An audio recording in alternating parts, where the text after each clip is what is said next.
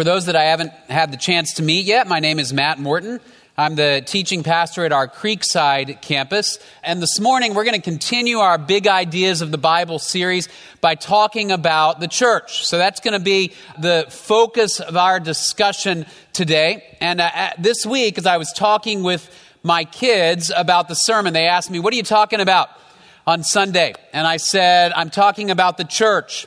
And my 8-year-old daughter, Abigail, said, "Well, you should sing some church songs." And I said, "Yeah, we should." And we just did. So check on that one.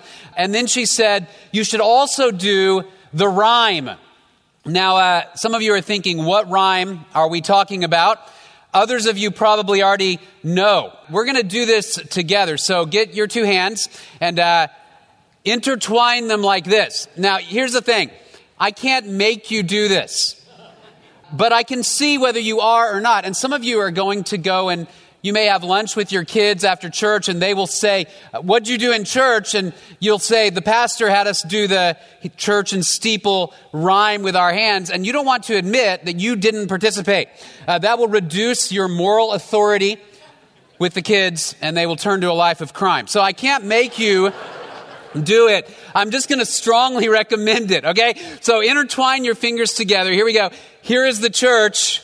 Here is the steeple, right? Open the door and see all the people. Right? Now, I learned the second half like this. You take your hands and put them a different way. You say, "Here is the church. Here is the steeple. Open the door and where are the people?" Now, it was many years before I realized the people actually are on the roof. They've moved up to the top of the building. Maybe they're watching fireworks or something like that. I don't know. But as I thought about this rhyme this week, it occurred to me, I have no idea what that's trying to communicate. That said, the second part of that rhyme, the last question, "Where are the people?" That's a question that I think we could legitimately ask when we think about the state of the church in the United States and around the world. If you look at statistics for the United States, you will find that somewhere around 70% of our country says they are Christian. About 50% of our country says they're Protestant. Another 20% says they are Catholic. So 70% of our country. But what's interesting is when researchers determine how many Christians are sitting in church week to week, it's only 20% of those who say that they're Christians who actually regularly attend a church service. Right? So that means roughly 14% of our country on any given week is in church. Okay, it's a small number. Why is it that only 20% of Christians are attending church regularly? Only 20% at best are connected and growing with a body of believers. It's hard to get a clear answer to that. Some people say it's because they have problems with religion or they had a bad experience in a church. I think fundamentally, most people would just say this, that I'm not convinced going to church, participating in church, really adds anything to my spiritual life. Why should I go sit with a group of people and listen to a guy talk and sing songs in public, an exercise that makes most people uncomfortable? Why should I do that when I can listen to a sermon in my room on my computer? And if I want to sing the songs we sang this morning, I can get out my phone and I can download them and put headphones on and I can sing the same songs. And so I think most people are convinced the church does not contribute to their spiritual growth. So why be a part of one? Well, we're going to look at that this morning. And it seems odd to me to give a sermon on the value of church to the people who actually are here. That said, I think for those of us who are attending and connected to a body of believers and connected to the church, it's important that we understand why. It's important for us, I think, that we understand that the body of Christ, the church, is not like any other gathering of people when we get together. Because the church is the organization specifically created by Jesus Christ that He has built and that He says he will protect, and that he has commissioned to go into the world to proclaim and represent him. So that when the body of Christ gathers together and the Holy Spirit is present, there is a power present among God's people that is present in no other group. And so we gather, not merely to sing songs, not merely to hear a sermon, but because there is a power and presence of Jesus Christ among us when we gather. And there is growth that happens when we are together that happens in no other setting. If you think about Matthew chapter 16, when Jesus posed to his disciples the question, "Who do you say I am?" And Peter responds, "You are the Christ, the Son of the living God." And you'll remember Jesus said to him, "Blessed are you, Simon Bar-Jonah, because flesh and blood has not revealed this to you, but it was revealed to you by my Father who is in heaven." And then he goes on to say, "And you are Peter, and on this rock," he says, "I will build my church." That is, on the foundation of your confession that I am the Christ, the Son of the living God. I will build my church, and the gates of hell shall not prevail against it. Jesus says, I will build the church. I will sustain the church.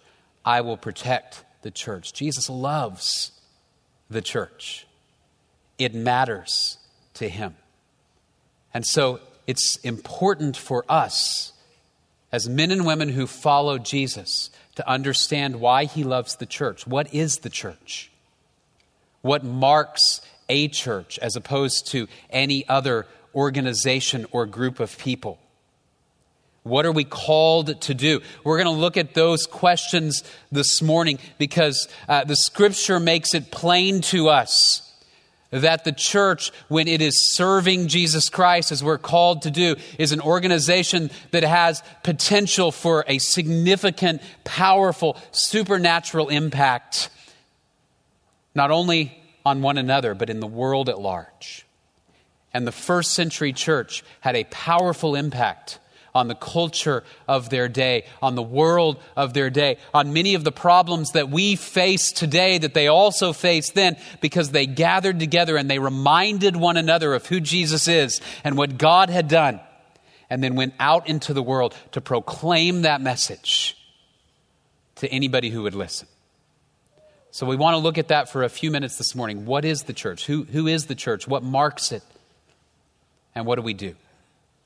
So as we begin, let's start with the first question then. Who is the church? When we talk about the church, what are we talking about? Well, as you look throughout the New Testament, the Greek word that is usually translated church is this word ekklesia.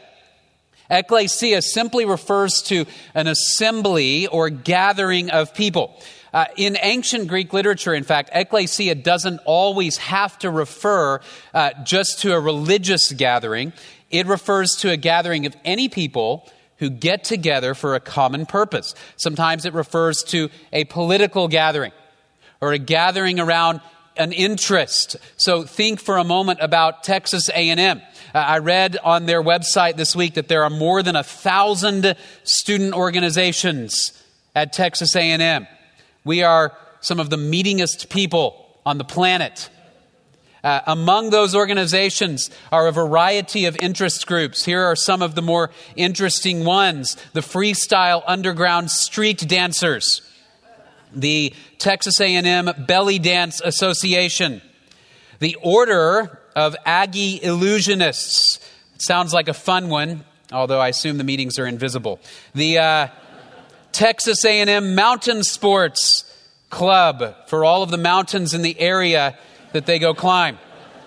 The Quidditch team, if you're into Harry Potter and want to play Quidditch, I assume without actually flying. All right, there's a club for every interest. In the broad sense of the word ekklesia, that's what those would be. They are assemblies or gatherings of people gathered around a common purpose.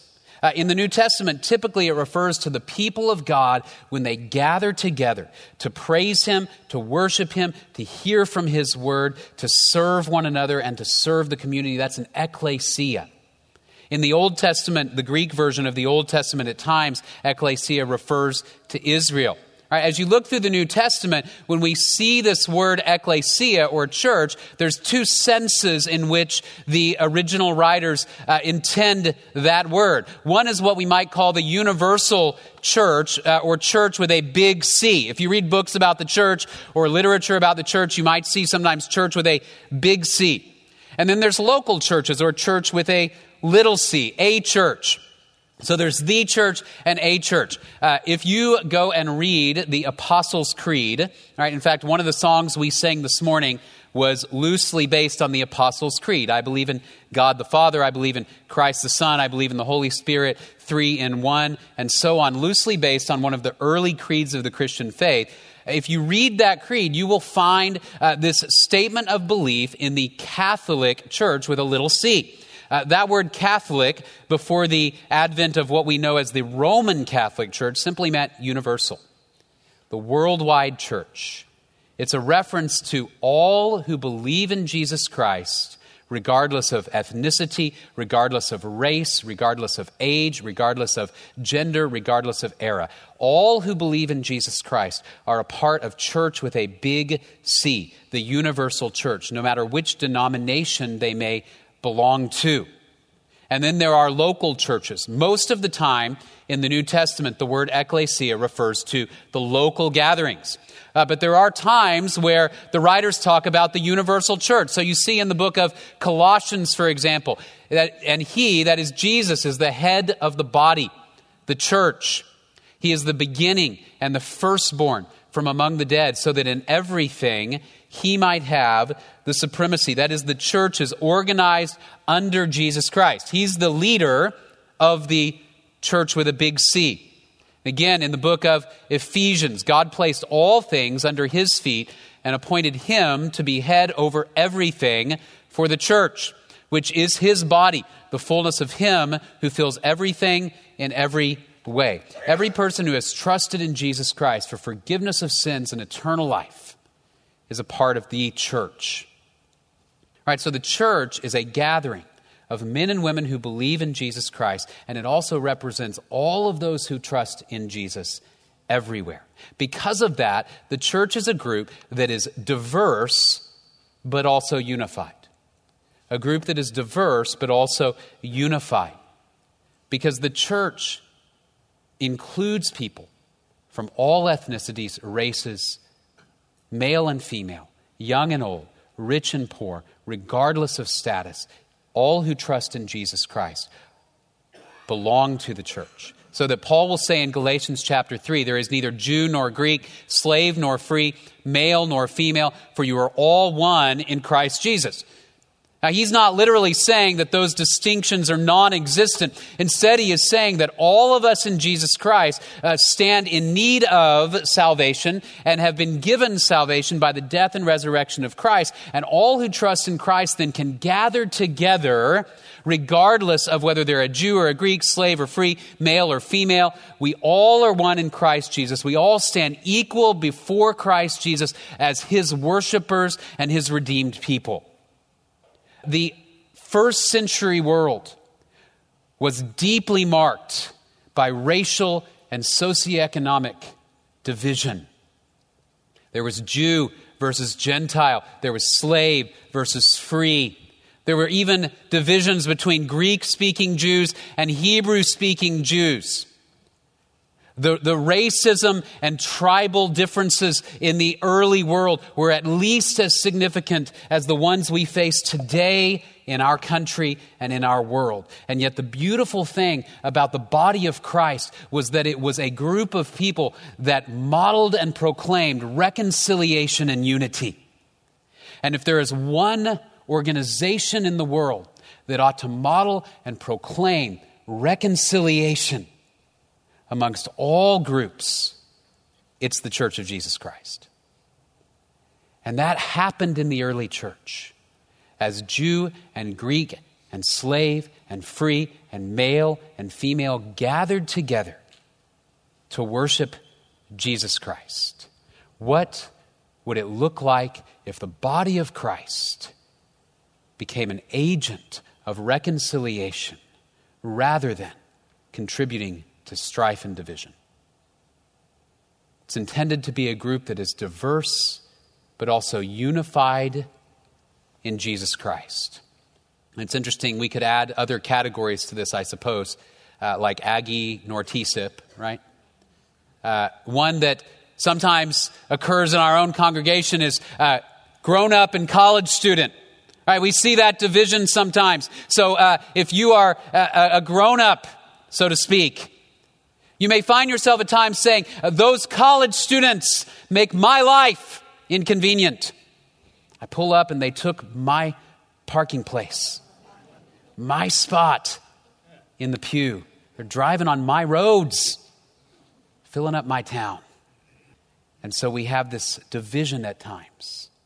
It happens in the other direction, by the way. College students may be tempted to look at those that are older and say, what do they have to contribute to me? A number of years ago, I was sitting with a group of student leaders, leaders of Christian organizations at A&M. This was 10 or 12 years ago, and there were a few pastors around the table and these Christian student leaders. And one of the questions we asked these student leaders was, why is it that so many in these on-campus Christian organizations are not also connected to a local body of believers, to the local church? And I'll never forget this student said, well, here's the thing. When we come into this student organization, we see these people who are, they're singing songs we know, and they're passionate about Jesus, and they're excited, and they're enthusiastic, and they have energy. And then we go to church, and we sit behind a middle-aged guy without a lot of energy who is bald, and he doesn't look like he has a whole lot of passion for Jesus. And I'll never forget Blake Jennings, another pastor here on staff, in his gentle way looked at that student and said, you know, though, for all you know, that little bald man is a spiritual hero. You've just never taken the time to talk to him. And one of the beauties of the body of Christ is it forces us, in a sense, to sit near and next to people that we don't understand, that are not like us, maybe even people we naturally wouldn't like. Now, that was 12 years ago, and those students are now becoming the little bald man. Right? It happens. The body of Christ is intended to be diverse and unified so that when we come together, we come not primarily to fulfill our own needs, but to worship Jesus Christ together as a diverse and unified group of believers. Right? So that the book of Ephesians chapter 4 says there is one body and one Spirit, just as you were called to one hope when you were called. One Lord, one faith, one baptism, one God and Father of all, who is over all and through all and in all. Diverse but unified, under one Savior, one faith. So that's who the church is. So then let's ask this question then. What are the marks of a church? What marks a church? How do we know that something is a church as opposed to any other type of organization? How do we know what is a true church as opposed to a false church? As I thought about this topic over the course of the week, I ran across an old photograph of my youngest and oldest. This is from a few years ago.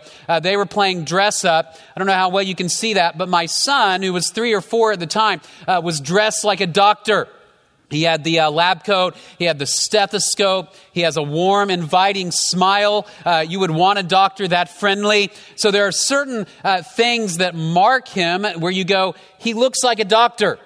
Right? Some stuff adds up. On the other hand, if he walked into the examination room at your doctor's office and said, I think you need a kidney transplant, you might have reason to doubt that he's really a doctor. Because some things don't add up, right? He certainly appears quite young. He may not have a medical degree. His stethoscope is plastic with a heart. He's carrying a blanket, right? There are certain things that you may go, this doesn't appear to actually be a doctor. So although on the surface there are some superficial marks that might make you go, maybe a doctor, there are other things that don't add up. Similarly, when we talk about organizations in the world, there are organizations that superficially may appear to be a church, but are not. In fact, there are some organizations that say they are churches, but biblically don't meet the criteria.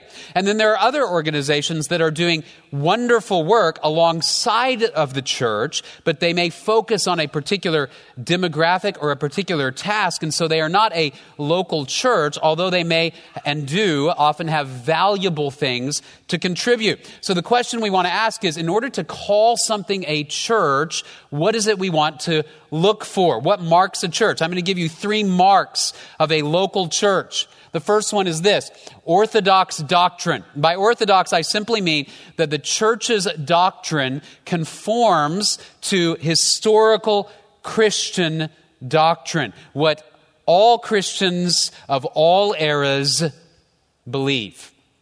And let me be clear. We are a church at Grace that we are premillennial, we are dispensational, we hold to a pre-tribulational rapture. Now, you may not know what any of those terms actually mean, but those are doctrinal distinctives that mark us as a particular local congregation. However, those distinctives are not the same as what all Christians everywhere must believe. So there are certain doctrinal distinctives that may mark one church out from another, or one denomination from another, related to baptism or end times or a number of things. And then there are other things that we say, now, if you don't believe these things, you are not a biblical church. All right, so Paul will say to Titus, you have to teach, you must teach what is in accord with sound doctrine. What are those things then that all Christian churches must believe to be called truly Christian? I'm going to offer what I think are the primary ones this morning. And we won't go into these in detail because of time, but I'm going to walk through a few. All right, first is this: the authority of the Scripture. Every Christian church will hold to the authority of the Bible. And they may use different words to frame that. We are a church that says we believe in the inerrancy and inspiration of God's Word. That is, we believe that it is without error in the original manuscripts, and it was inspired by God, that the words of the Scripture are God's words, and therefore they are authoritative for what we do. Every Christian church holds to the authority of God's Word. All right, second, the triune God as creator and redeemer. What I mean is that the Trinity is not optional to be a Christian church. This is why there are organizations that call themselves church that don't meet the biblical criteria, because many cults and heresies deny the Trinity.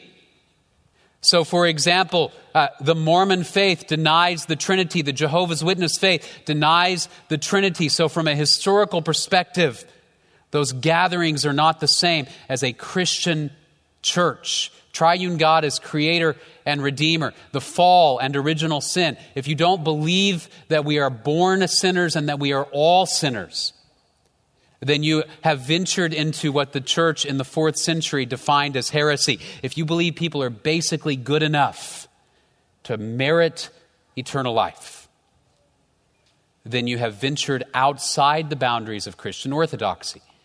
The life, death, and resurrection of Jesus, that Jesus is fully God, fully man, a real person who came and lived and died for our sins and rose again bodily.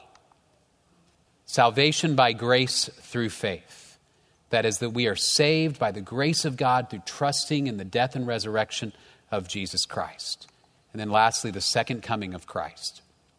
One good way to think about historic Christian orthodoxy is to go read some of the early creeds, like the Apostles' Creed. If an organization denies tenets of the faith that have been affirmed since the very early days of the church, then that organization has ventured outside of the Christian faith, and they are not a Christian church. They are something else. So a church is marked by orthodox doctrine. Secondly, a church is marked by organized leadership. That there is a leadership structure within the body of Christ that marks a local church. And as you look at the New Testament, that leadership structure was typically a plurality of elders. So when Paul left Titus in Crete to build and establish the church, he said to him, "The reason I left you in Crete was that you might straighten out what was left unfinished and appoint elders in every town as I directed you."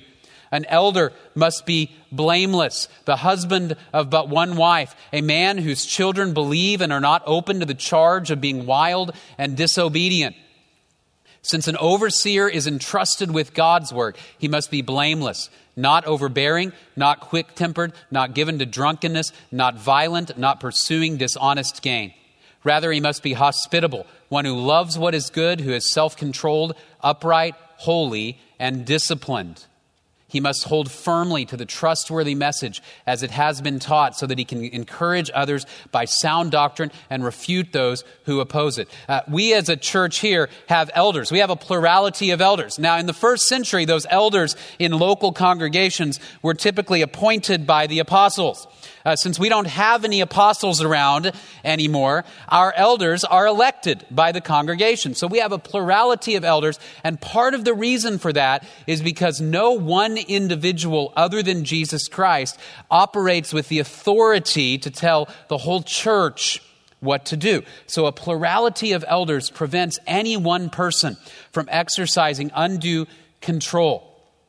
And what the elders essentially do here and in the body of Christ is they keep us, so to speak, between the guardrails. They say, this is the doctrine of the church, so don't step to the left or right of it.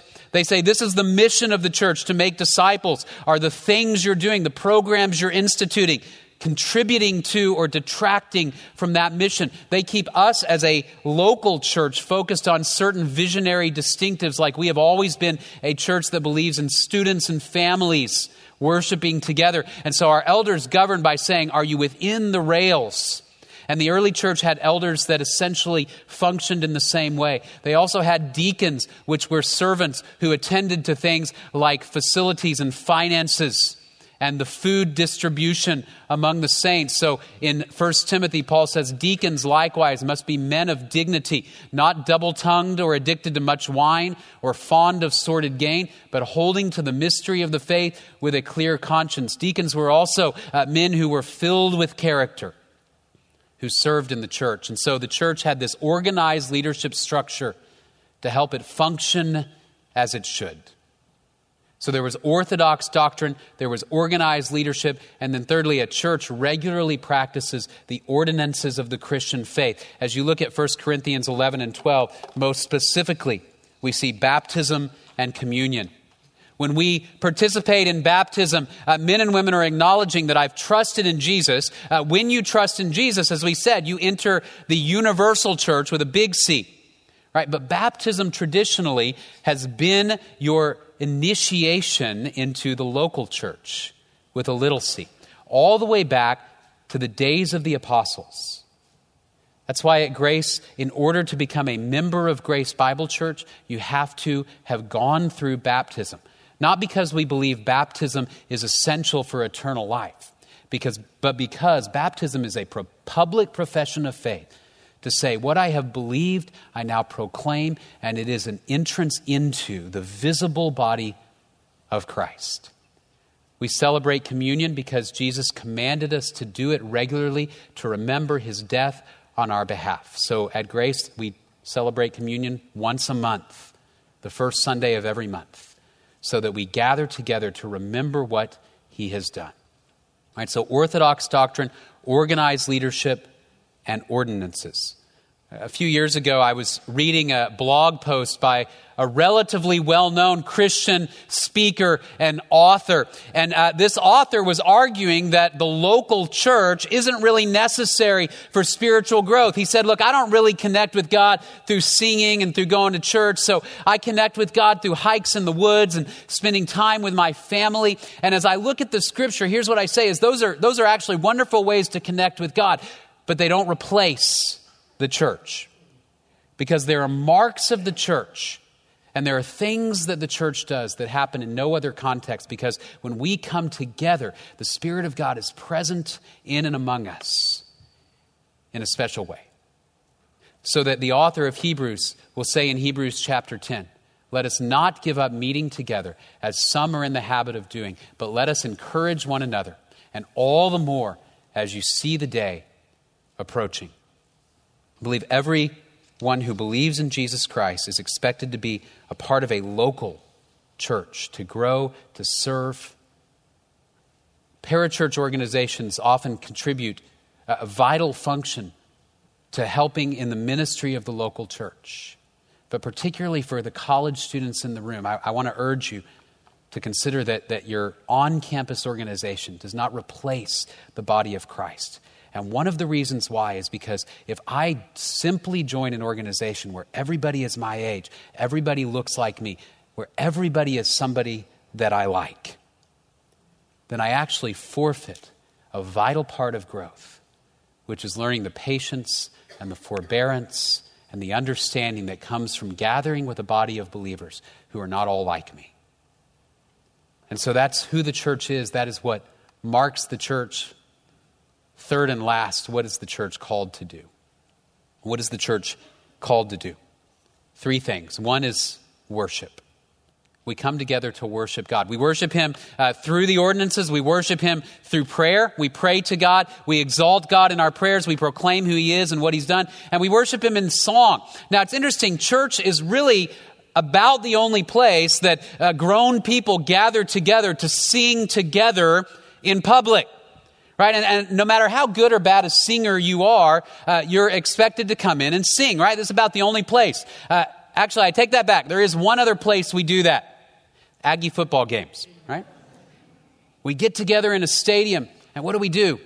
We put our arms around each other, and we do something weird with our legs, right? We intertwine our legs together somehow, and we sway back and forth, and we sing a song of love to our alma mater, right? And why do we do that? Because there's an emotional connection to our school, our fellow Aggies, the team, an emotional connection that is stirred up when we sing, that isn't there when we just speak or listen. And in the church, there is an emotional connection to God that happens when we put truth about God to music and a connection with one another. And so music through the centuries has been used to connect our hearts as well as our minds to God. Also, music helps us remember. All of us know that there are songs that are stuck in our heads that we cannot remove. They're there for life, right? There was an ad that was around when I was a kid that is permanently stuck in my head, and it's an ad for Tootsie Rolls, right? Everything I think I see becomes a Tootsie Roll to me, right? Some of you hear the song in your head even now. You'll go home singing it. Every so often, if I see a Tootsie Roll, it pops into my head. Some of you will remember the old Double Dave song that used to be on the radio here in town. And you still associate Double Daves with a great taste and a smile on your face, don't you? Because music drives words into our mind in a way that simply listening to them does not. Many of you will forget my sermon, but you'll remember the songs we sing. And so we come together as a group to sing these songs together, to look one another in the eye at times and say, here we are together to sing and to pray and to proclaim who Jesus is. So we come together to worship Him. So that the scripture says it this way, let the word of Christ richly dwell within you, with all wisdom teaching and admonishing one another, with psalms and hymns and spiritual songs, singing with thankfulness in your hearts to God. I can't even tell you how many times the scripture says, sing to the Lord, sing to the Lord, sing to the Lord, sing to the Lord, over and over and over. One of the most repeated commands in scripture. So we come together to worship. We come together to grow. God has placed every person in this room in a position to help others grow. You have spiritual gifts, you have abilities, you have experiences that can contribute to the growth of others. So in Ephesians chapter 4, Paul says he gave some as apostles, some as prophets, some as evangelists, some as pastors and teachers for the equipping of the saints, for the work of service, to the building up of the body of Christ, until we all attain to the unity of the faith and of the knowledge of the Son of God, to a mature man, to the measure of the stature which belongs to the fullness of Christ. You have something to contribute to the body of Christ that nobody else can contribute.